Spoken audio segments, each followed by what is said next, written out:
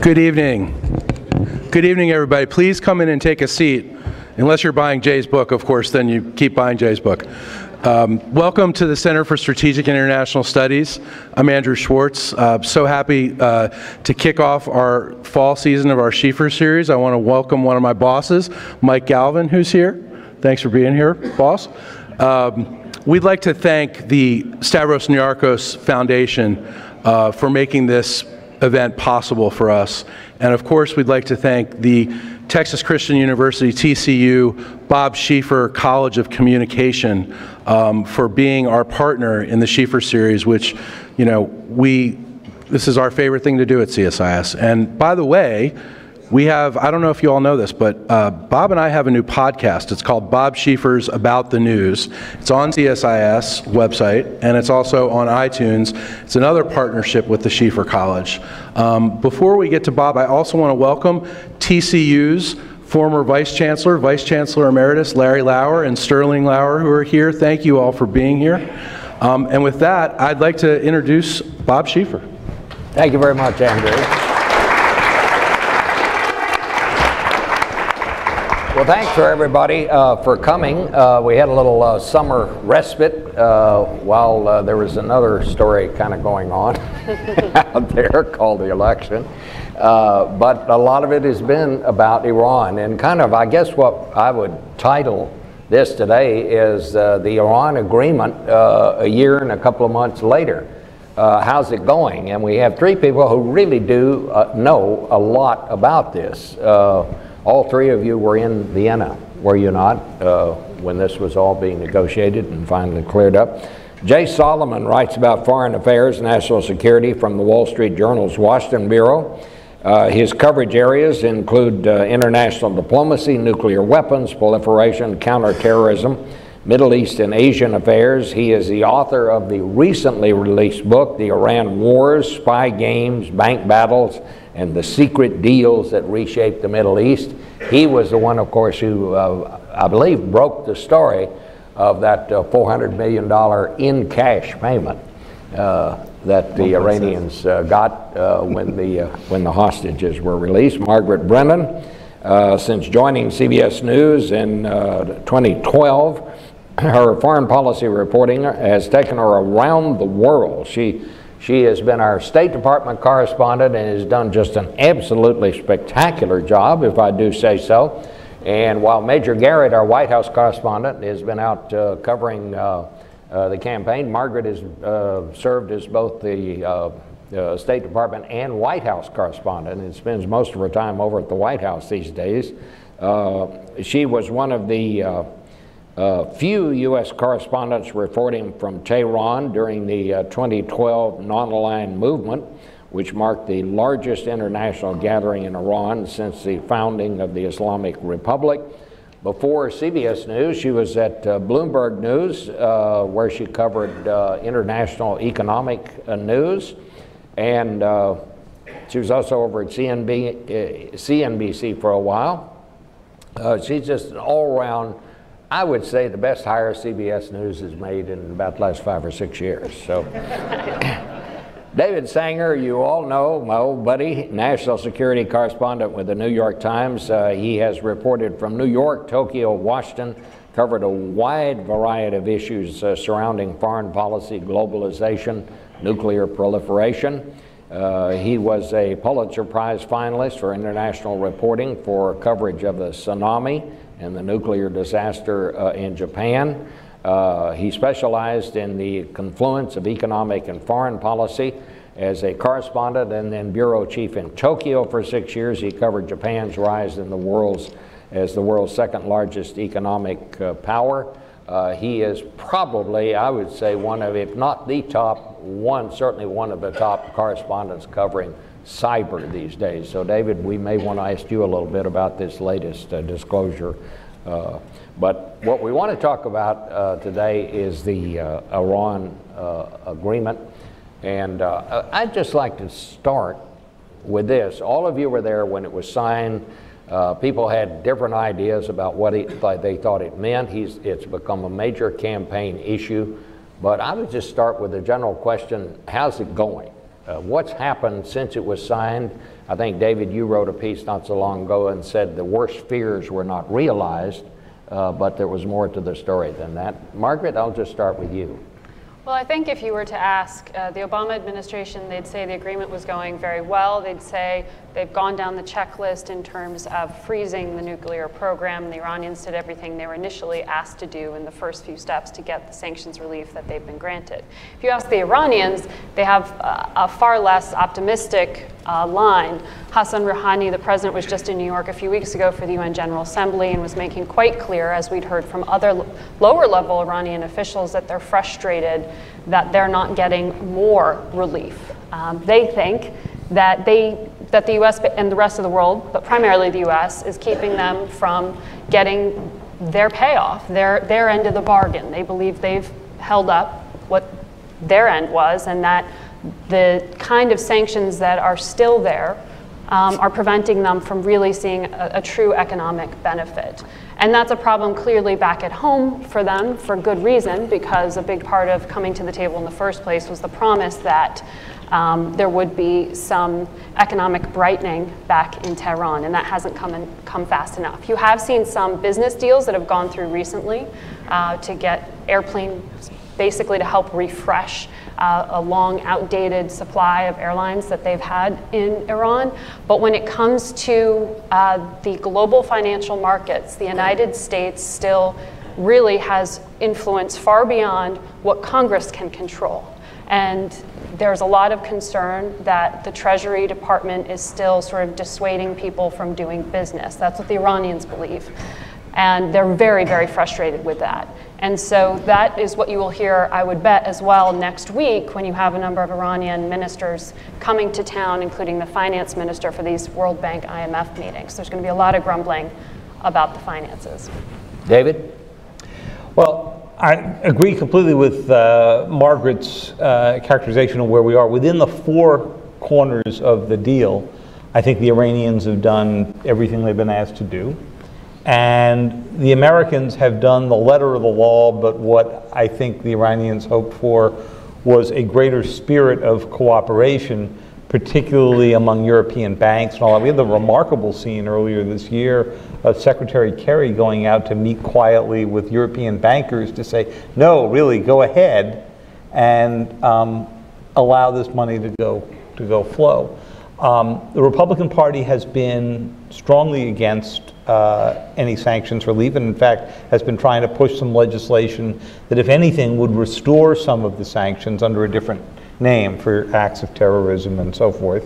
The exception to that has been Donald Trump, who said in an interview that a colleague of mine, Maggie Haberman, and I did with him back in March, that he actually wanted to see American companies go back to doing business with Iran. He said, how stupid is it that we have a deal in which the American companies can't benefit? And I said, well, you realize that's because Congress, won't allow them to go do it, and it's largely his party that wouldn't allow them to do it. So it's one of those areas where there's a significant split between what the presidential candidate is viewing and what the rest of the party. But he's totally against the deal.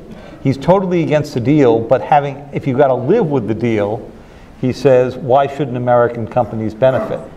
And the answer is, our sanctions are still on. Okay. There was a bigger gamble to this deal, and I think that that Jay gets at this wonderfully in his book, and so if you haven't picked it up yet, do so as soon as you leave. But the bigger gamble was that once we got the nuclear deal out of the way, there would be all kinds of other ways where the United States and Iran could find some common interests. So when we were all stuck in this endless negotiation in Vienna, and I learned, by the way, you don't get any sympathy from your coworkers when you start an email with, I'm stuck in Vienna. On an expense account. Expense account. And I would deny it if you would ever suggest that the three correspondents you have up on the stage here were out dining at any point while we were waiting for all of this to happen. Yeah. I think there's a restaurant we missed, but I can't quite think of what it was. So anyway, the bigger gamble was that we would have this bigger relationship. And In fact, what's happened is that outside the agreement, if anything, I would say events have deteriorated. We've had harassment of U.S. ships in the Gulf.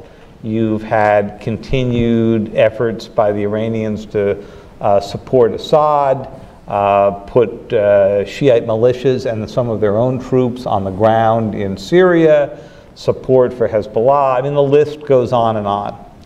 Now, partly this may be that the unspoken deal for this in Iran was the supreme leader saying to the Iranian Revolutionary Guard Corps, okay, we took away your favorite weapons for the next 10 years, but you'll get them back eventually. And in the meantime, if you got to go out and do other stuff that's outside the agreement, be my guest.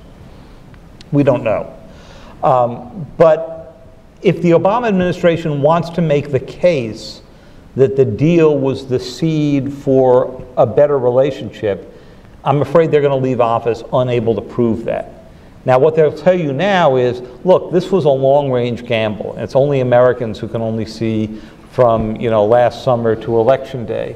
We're not going to know the answer to this until the Supreme Leader passes on and there's a new Supreme Leader, and until we've had, 10 or 15 years to make this deal play out. And, by that time, a lot could change in the world. But for now, based just today, you would say the deal was completely successful at removing an imminent threat that could have led to war. It was not successful in remaking the Iranian-American relationship at this point in time. Jay?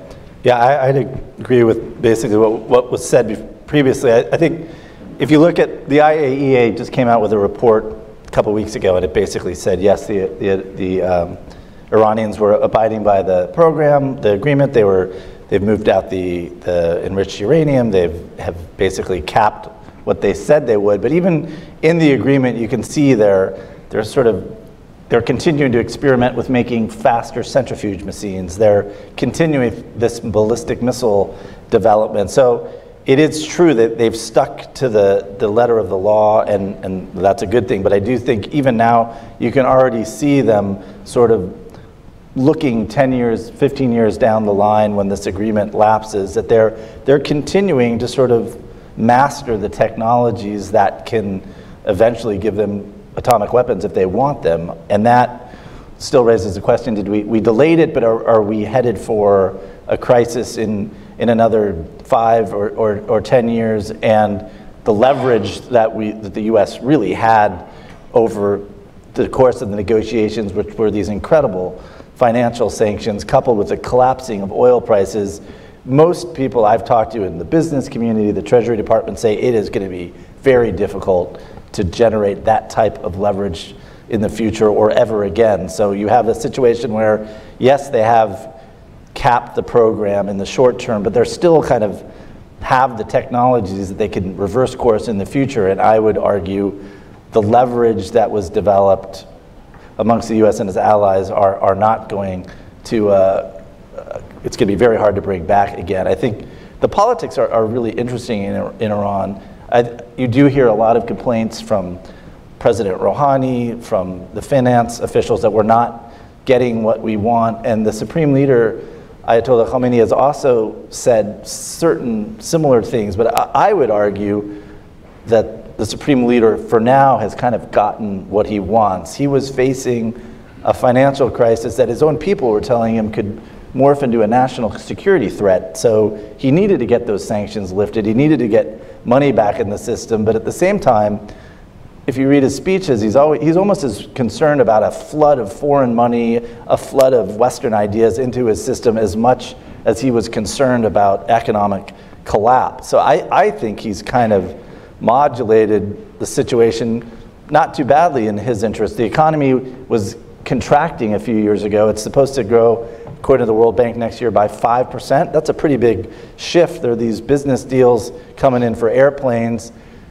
That's a pretty good situation for them. And if you've seen what's happened on the ground, they have targeted Iranian Americans, European Iranians who could be sort of a bridge towards more investment, more engagement with the West. And I don't think that was by mistake. I think these guys were targeting these type of people to send a kind of a shot across the bow towards the expatriate Iranian community. You know, don't think you're going to come in here and use this deal to cause great change. We're going to keep you guys at bay. And one of the first big investments that was announced last couple of days involves companies around the IRGC, the Revolutionary Guard, around Khomeini's foundations that kind of bring money into his system. So I think some of the complaints by the Iranians on the president's side are a little rich when you look at what's going on in Iran. Like, the guy who controls the place does not want this flood of money, and I think he's making sure that it doesn't happen, even when the political side will carp about it.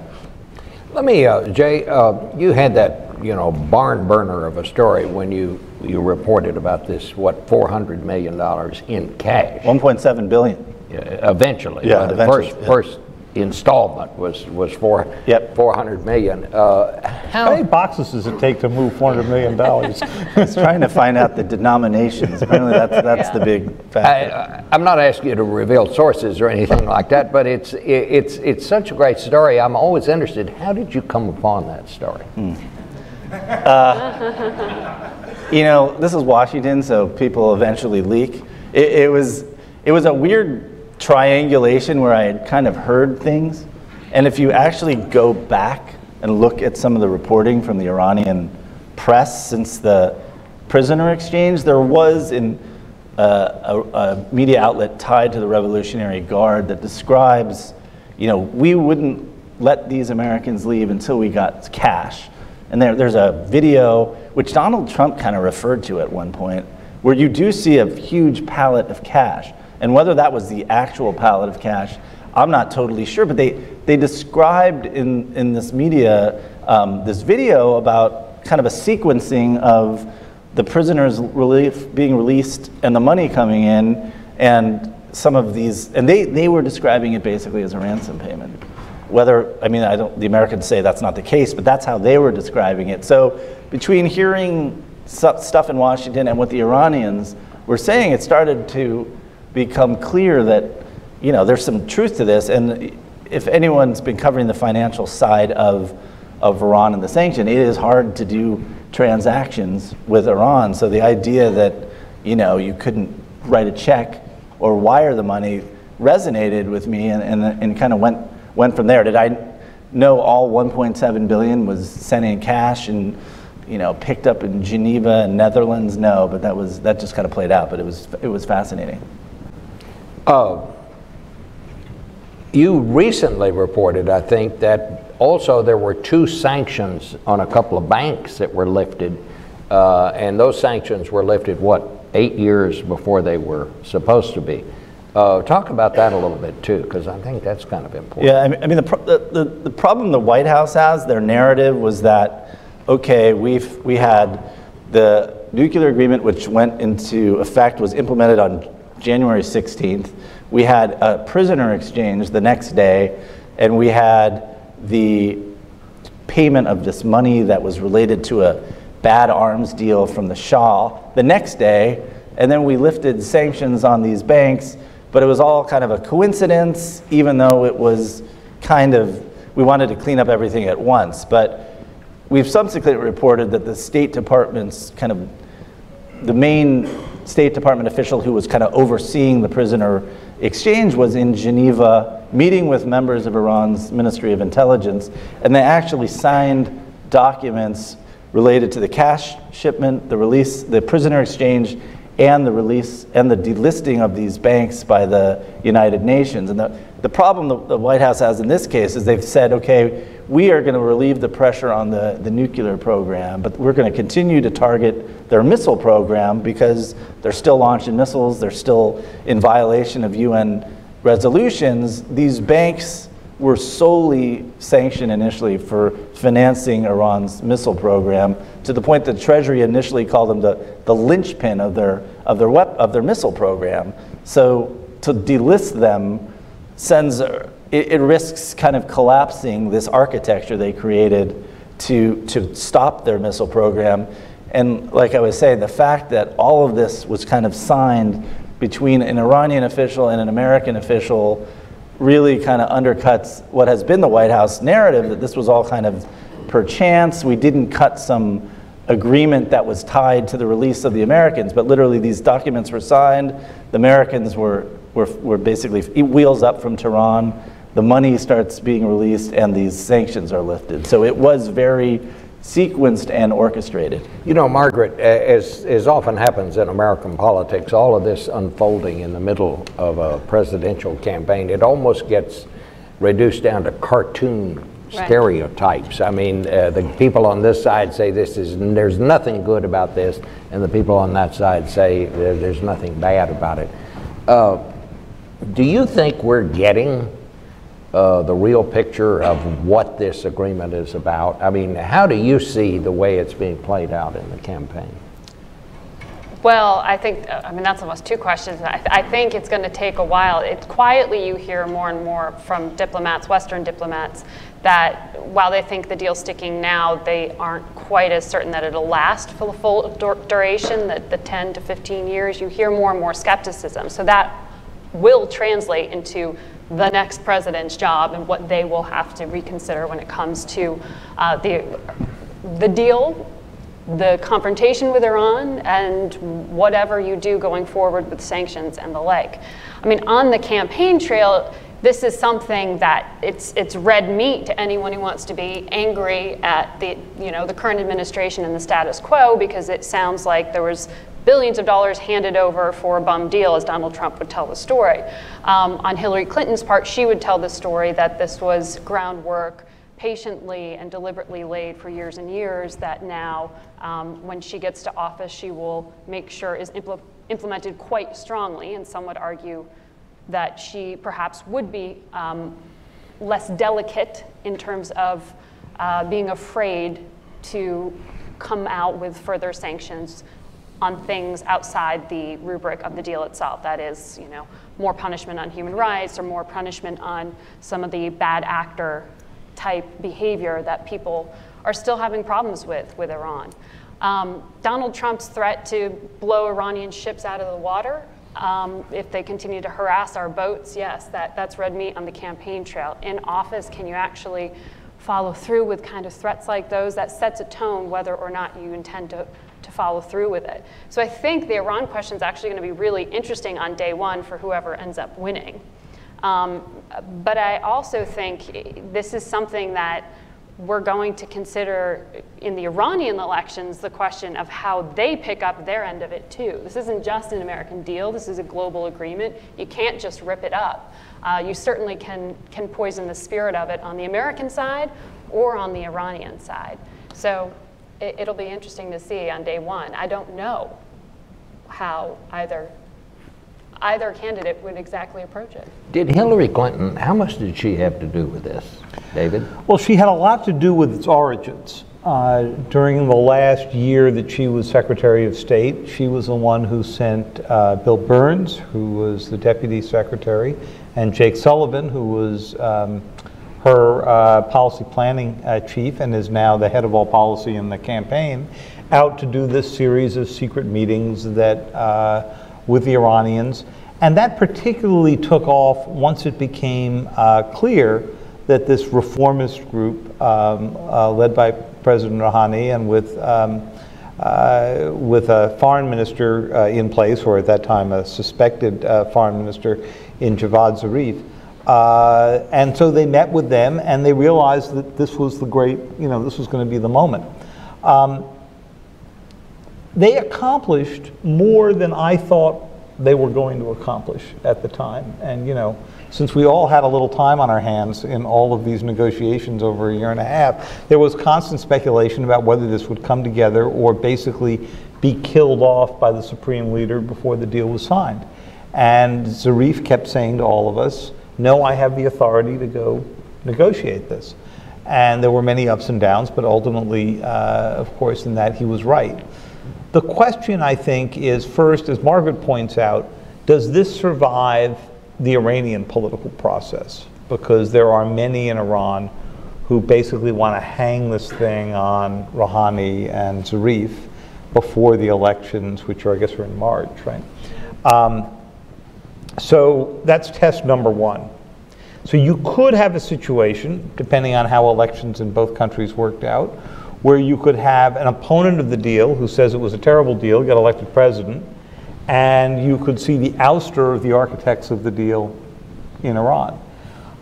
If Secretary Clinton gets elected, she's already said in a speech that she gave here in Washington about a month after the deal was signed that she would enforce other provisions, including the missile side of this, which is not formally in the deal, very strictly.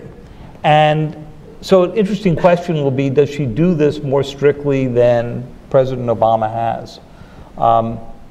She can get away with saying that she didn't sign off on the final details of the deal, but she will inherit that in its current form. So what happens then, Jay? We've paid them $1.3 billion. What if they just walk away? Do you see that as a possibility? They would just walk away from it? I mean, my assessment is, for now, the first couple years, I think it's in both the Iranian and the American interest to keep this deal afloat. I think, as David was saying, Donald Trump is like, at first he says, oh, this is a terrible deal, tear it up. But then he's also talked so much about not wanting to kind of get bogged down in some external crisis. Yeah, there's business opportunity. It's hard to see him courting in his first months of office a direct conflict with Iran. And Hillary Clinton, too, has talked about enforcing this, but I don't see her wanting to court a crisis with Iran when you've got the North Koreans, you know, testing nukes and missiles all the time, and you've got the Syria crisis burning up. I think that the longer term question is, though, does this deal kind of start to erode after a few years when the principals who negotiated it are out of the question? John Kerry has, you know, tirelessly been going around the world trying to get investment, trying to make the deal work, and he's going to be gone. His successors will not have the same kind of personal investment in this, and it's unclear if Rouhani and Javad Zarif, the foreign minister, are around. I think one analogy I use, which might not be perfect, and David covered this a lot, was the agreement with the North Koreans in '94 was very much a kind of a swap for economic engagement, support for a capping of their program, and it did survive about 8 years. But if you look back and read what was being said at the time, Congress in the US was never really behind this deal. They were never going to finance the building of reactors in North Korea, and the North Koreans were probably cheating pretty quickly, even though people didn't know about it. It took the Bush administration, but once they started to sort of say, look, you're cheating, you're not living up to the deal, to start it, push it, the deal didn't last very long under the Bush administration. I think that's a risk when you have, in both the Iranian and the North Korean situation, very transactional relationships that are basically, you know, you're renting or you're basically buying off their program for a while without any real political or diplomatic glue or change in relationship. And if that doesn't happen in Iran in the next few years, I think you run that risk where at some point either the US or Iran says, look, we're not getting what we wanted, or we're not getting enough money, and without that glue, it could run the risk of ungluing itself at some point. The other thing I would say is, outside the sort of paperwork deal, you have to look at the knock-on effects of what this has done in the region and how that continues to influence the US relationship with Iran, right? I mean, the deal itself had reverberations worldwide, and the Obama administration really embraced this idea of disruptive diplomacy. They were fine with, hey, we're throwing out the old playbook, and maybe it makes others uncomfortable in Israel, maybe it makes them uncomfortable in Saudi Arabia, but ultimately we're going to go through with what we see as American interests before what some would argue American values in talking to a regime as rogue as Iran. But what that has also done, if you look at Syria, if you look at Yemen, some would say is intensify some of the, I wouldn't say Cold Wars, but some of the tensions certainly between Saudi Arabia and Iran. The more insecure people have felt, I would argue, in Riyadh and elsewhere, the more about their position and about Iranian influence perhaps increasing in the region, that has lent itself to an intensification of that war in Yemen, which is not going very well for Saudi Arabia, and is certainly not going very well for the people of Yemen right now. Syria and what is going on there, I mean, if you just look at the ground forces and the presence that Iran continues to have in Syria, this deal has not in any way discouraged them from expanding and in many ways solidifying their influence in the region. So it's changed the dynamic far beyond just the nuclear question. Yeah, and I'd kind of like to shift into that, because I think one of the things that you wrote, I looked at one of the pieces you wrote right after this was signed, and you said the next test will be what does Iran do in regard to Syria and all that. And from what I hear you saying right now, the answer to that is not much. No, and you hear quietly U.S. officials when they were arguing for the cessation of hostilities, which obviously didn't work, despite intense diplomacy to try to get the Russians to rein in Assad. The bet is really, well, the Iranians have more influence. You know, Moscow doesn't have the influence that Tehran does in Syria. And there was sort of a quiet argument between some U.S. officials who really believed that Tehran was tiring of what it was doing in Syria, that it was losing some of its, you know, their version of special forces, that they were losing really strategic officers and important people on the battlefield quietly. They have, but whether that has bled them, other Western diplomats would say, no, this is a core interest for them. They're not going to pull back just because America or just because Vladimir Putin tells them to. Also, they got lucky in that the Russians came in to act as their air force while they were on the ground. Very true. You know, what if there was somebody from the administration sitting up here, they would say everything that you guys have described is absolutely true, but could also be true if you hadn't gotten a deal, and then you'd have an Iran on the cusp of a nuclear weapon while it's doing all this. And so one of the arguments you could make is when all your choices are bad, you'd rather be trying to compete with and influence an Iran that is more than a year and probably several years away now from a nuclear weapon than one that's right on the edge of one. And you know, the evidence for that, again, as Jay suggested, is North Korea. We did have a series of agreements with them. We lost our focus on it, and it's worked out great, you know, ever since. So the big question, I think, when we look back on this deal, is going to be threefold. Did you get the delay you wanted? And if it's 10 to 15 years, they will have gotten something, probably not as long as they want. Did it build a new relationship between the U.S. and Iran, or the formation for that? Too early to tell. And I think the third question, and this one has got sort of ominous elements to it right now, is in the course of focusing so much diplomatic attention on Iran, did we take our eye off of the country that was actually screwing together nuclear weapons and figuring out how to put them on top of missiles? And so we are in the situation now that the next president will come in with a significantly better Iran situation and a dramatically worse North Korea situation. Do you agree with that, Jay? I do think they did take, it was weird. They were so invested in reaching out to the supreme leader of Iran to do, you know, diplomacy with Iran. It was always kind of strange to me why Obama didn't just say, all right, I'm going to call Kim Jong-un. Unlike Iran, where you have all these competing political forces, you think if you called this one kid and tested him, it might have been an easier agreement. But I do think it is a huge, I mean, I've heard from Clinton people that they think this could be the first crisis of her presidency if she wins, because this guy's completely out of control, and they might not even wait for her presidency. Right. Yeah. So I think that is like a real threat.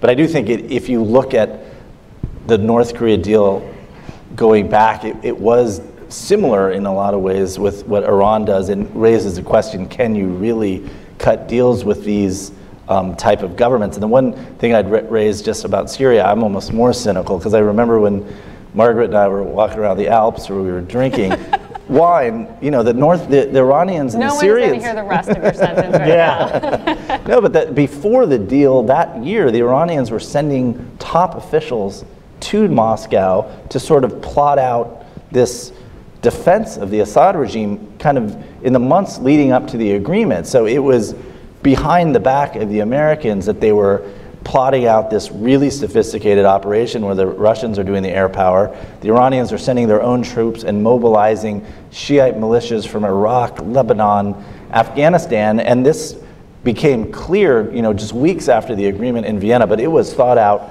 in advance. So if you're looking for sort of good intentions from the Kremlin or from Iran, that move on Syria was completely counter to what the Americans had been hoping for, and was pretty cynical that it was being negotiated behind the back of John Kerry. This morning on all the morning shows, Mike Pence was talking about setting up not only a no-fly zone in Syria, but also what he called a safe zone.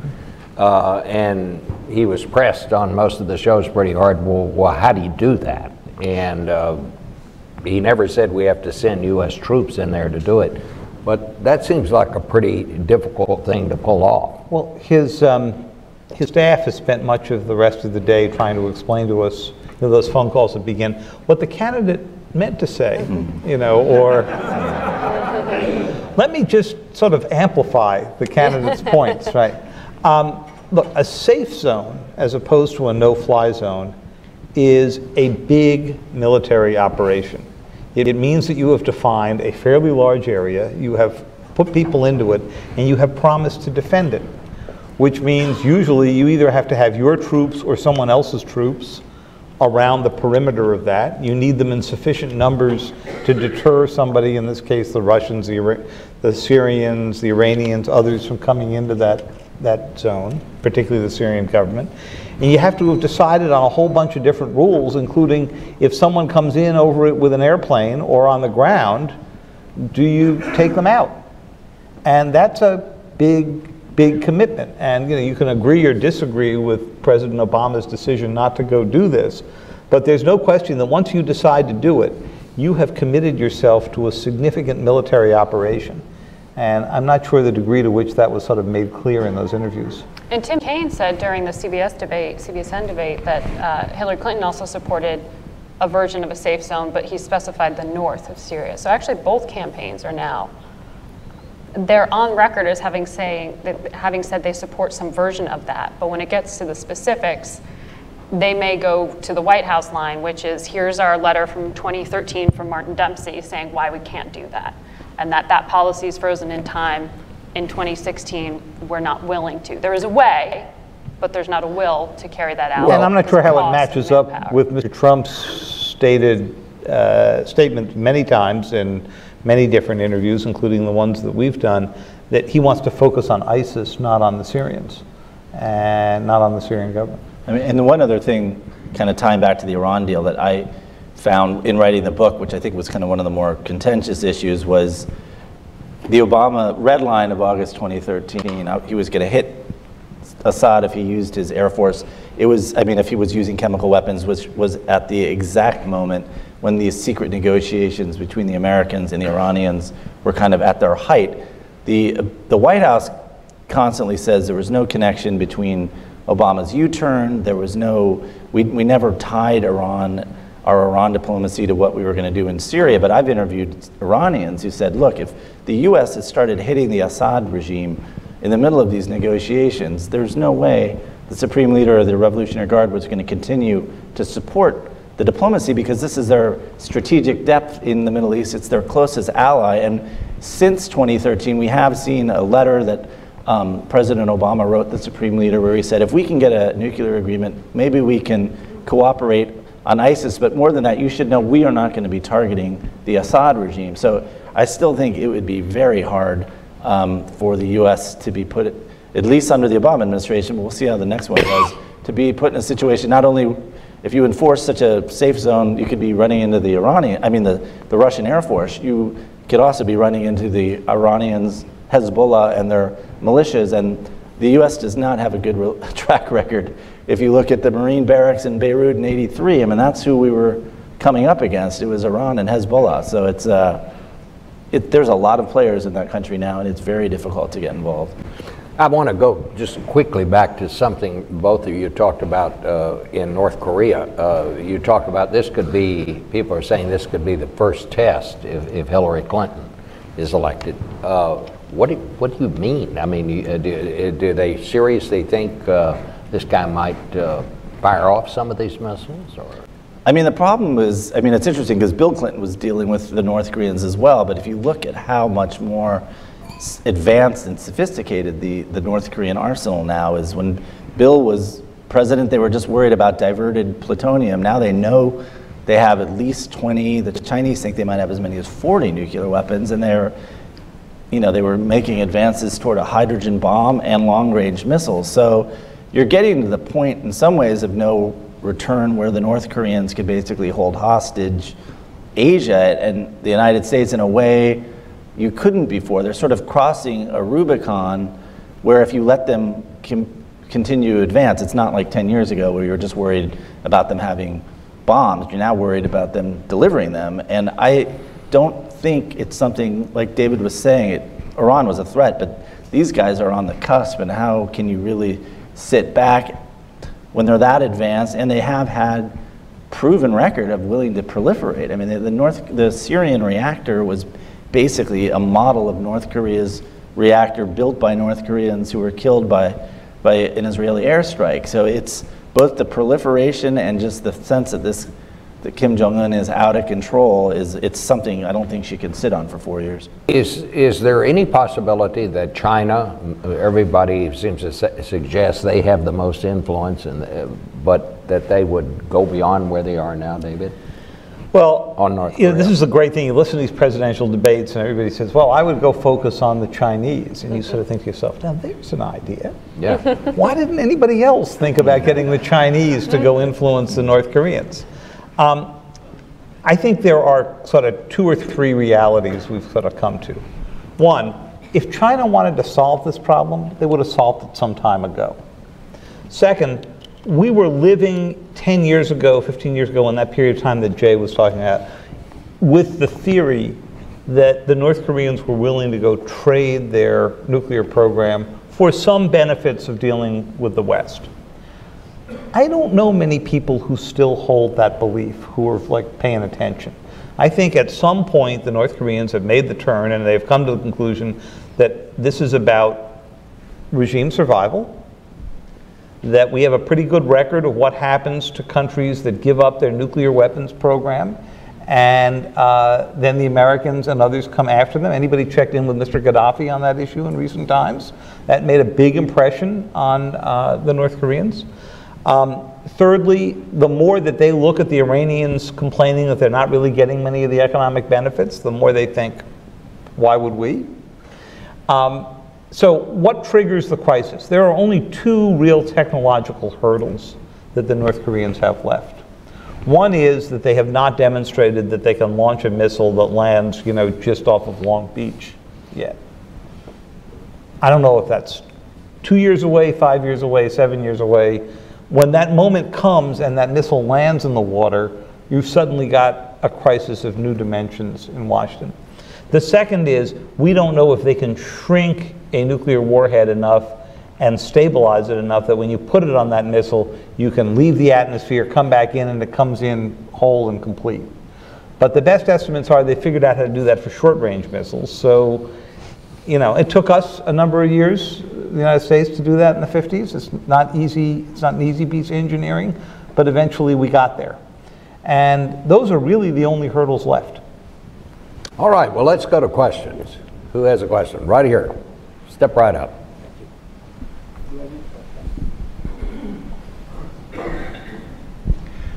Thank you very much. My name is Paolo von Schirach, president of the Global Policy Institute. I'm asking all of you who've been present at the creation of this deal, what is the end game, really? Because we know there's this sort of sunset clause, right?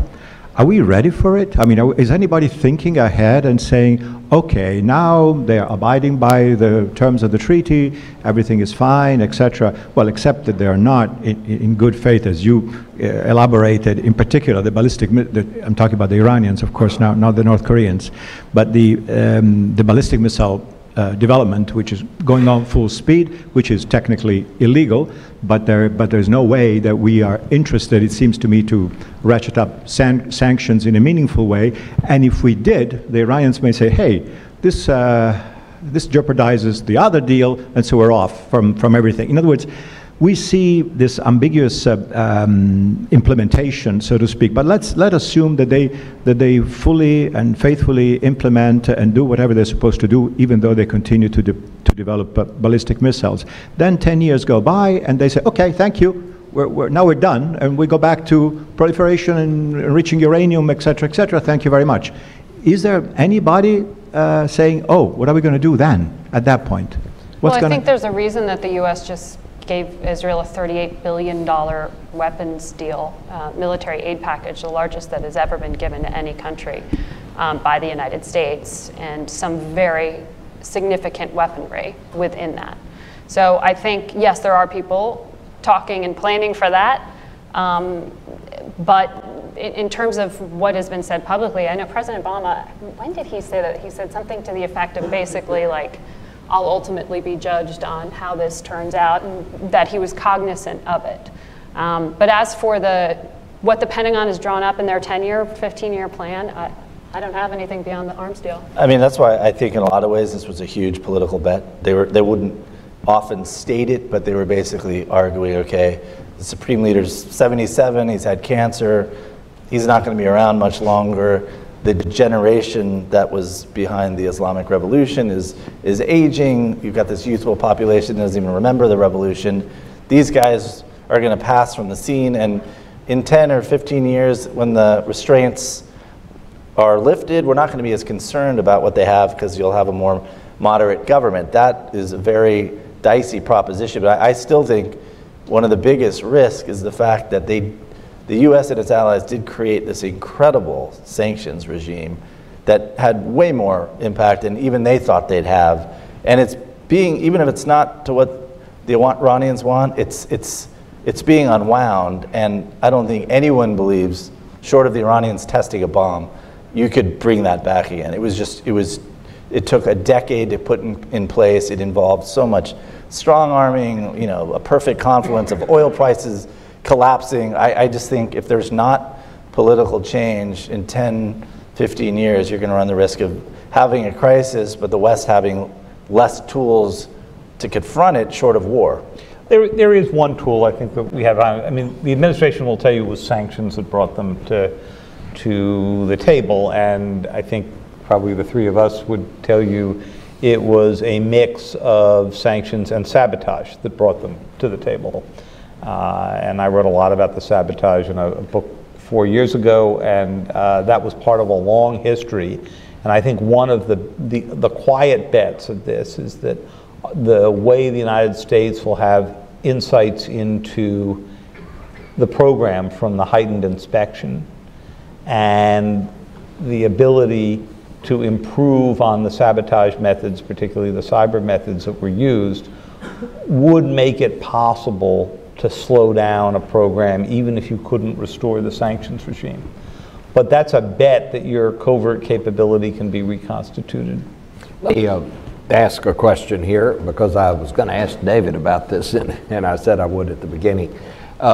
Bring us up to date on this latest thing out at the arrest of the contractor stealing secrets, apparently. Right. So the contractor worked for Booz Allen. His name is Hal Martin. That's for anybody who's here who doesn't know Booz Allen, and probably many here do and have dealt with them.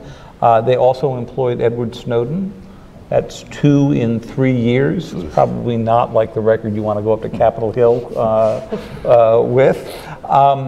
But from what we can tell right now, Mr. Martin is quite different from Snowden. So Snowden had a political agenda, and you can debate forever and go to the movies and figure out whether you think he is traitor or hero or somewhere in between. But Mr. Martin, from everything we can tell, did not have a political agenda that we can find right now. And maybe that'll change over time. He was a collector. He collected a huge number of documents. whether this was to finish his long-suffering PhD at the, which he was working on for the longest time, or whether he simply thought that if he had all this stuff around at home, he could think bigger thoughts about how it all connects. We don't know. But so far, as we were working on the story for the past 3 or 4 days before we broke it yesterday, we couldn't find anybody who suggested to us that he had actually transmitted this information to anyone else. So, you know, he had the world's greatest private library of secret from the TAO, the Tailored Access Operations Unit of the NSA. That's the unit that breaks into systems. But what he was planning to do with it is still a mystery to us. Well, you know, I mean, and this is something I know absolutely nothing about, but what as I say, what I read in the papers. But it seemed to be a plot right out of the Americans, that show about those Soviet spies that lived in the United States and posed as American, and they were bribing people who worked there. I mean, it had that, it was just like somebody there had written this whole story. But as you say, at this point, you can't find any motivation or that he actually sold any of this to That's right. anybody. Now, it may turn out that he did, but he certainly didn't seem to be living the wild lifestyle that you see on the Americans. Yeah, and but he did not appear to be an ideologue. This was not something. No, and in fact, much of what they found has suggested that he was, at least in his utterances, highly patriotic, and so hard to figure this out. Okay, anybody else? Right here. Sure.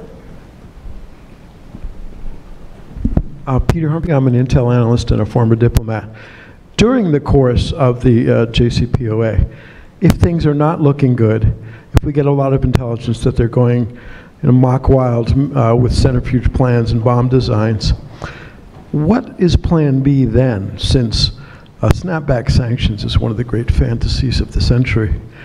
What's Plan B during the course of the JCPOA? And what is the threshold for us actually breaking something?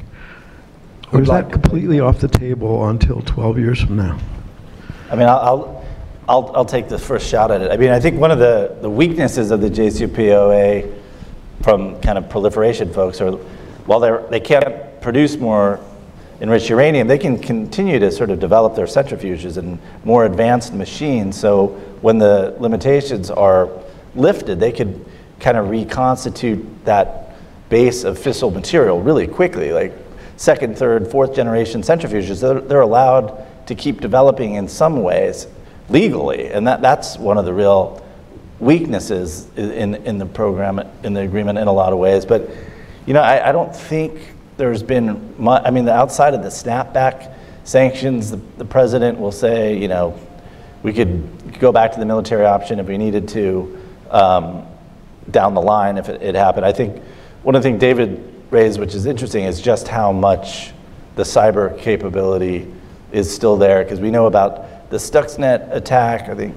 David and others have reported about kind of an even more elaborate kind of systemic attack the administration told the Iranians potentially they could launch if there was a sign of them cheating or there was a no agreement, that there could be a much broader cyber attack. So I think those are some of the options that are out there. But I do think the weakness of the agreement is there are a lot of things they can do legally under the agreement on producing enrichment. And one of the stories and elements of the agreement I'm still sort of amazed about was there was just years of focus on basically finding out what the Iranians did, how far did they get with their weaponization program, how close were they to a bomb, and the administration finally came to a position, well, we kind of know what they were doing, but you know, they gave them a bit of a pass. They never really had to put forward the scientists or the access to some of the bases that initially the IAEA was demanding. But one of the kind of quiet stories that kind of passed was the IAEA, the inspectors did finally get into this one site and got some samples, and they did find uranium there. And US officials I talked to said there was really no explanation for having uranium on this military base, except for that it was part of this secret weaponization program from a decade ago.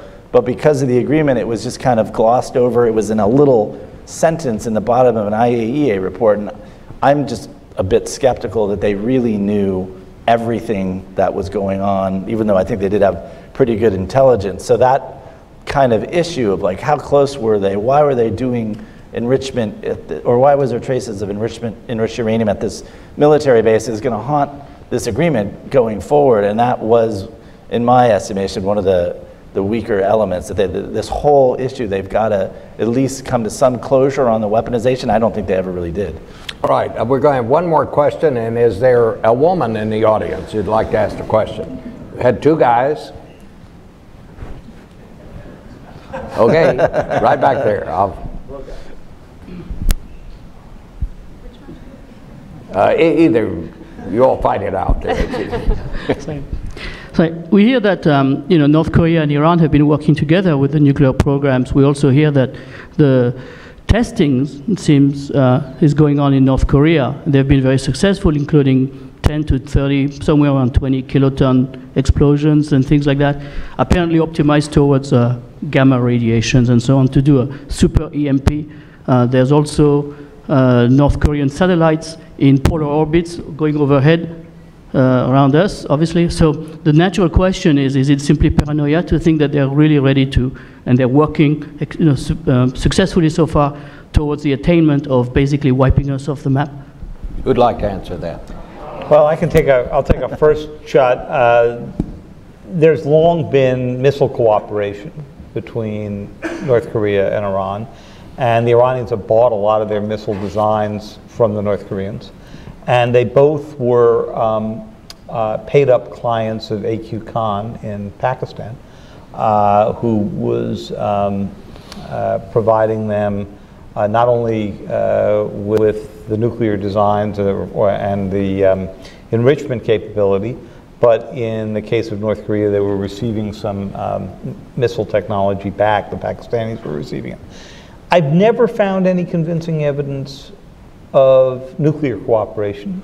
It's widely rumored, but sort of never proven. Those North Korean satellites, I don't lose a whole lot of sleep about those. The only ones I've sort of seen play a radio jingle to Kim Il-sung, the country's founder. And I think the North Koreans have, a lot of nuclear ambitions, but doing an EMP in space, I think that one's sort of, at the far out end of the list. All right, I'm sorry, but the one thing I know how to do is get off on time. I learned that at CBS. On behalf of TCU and CSIS, thank you all for coming. Appreciate it.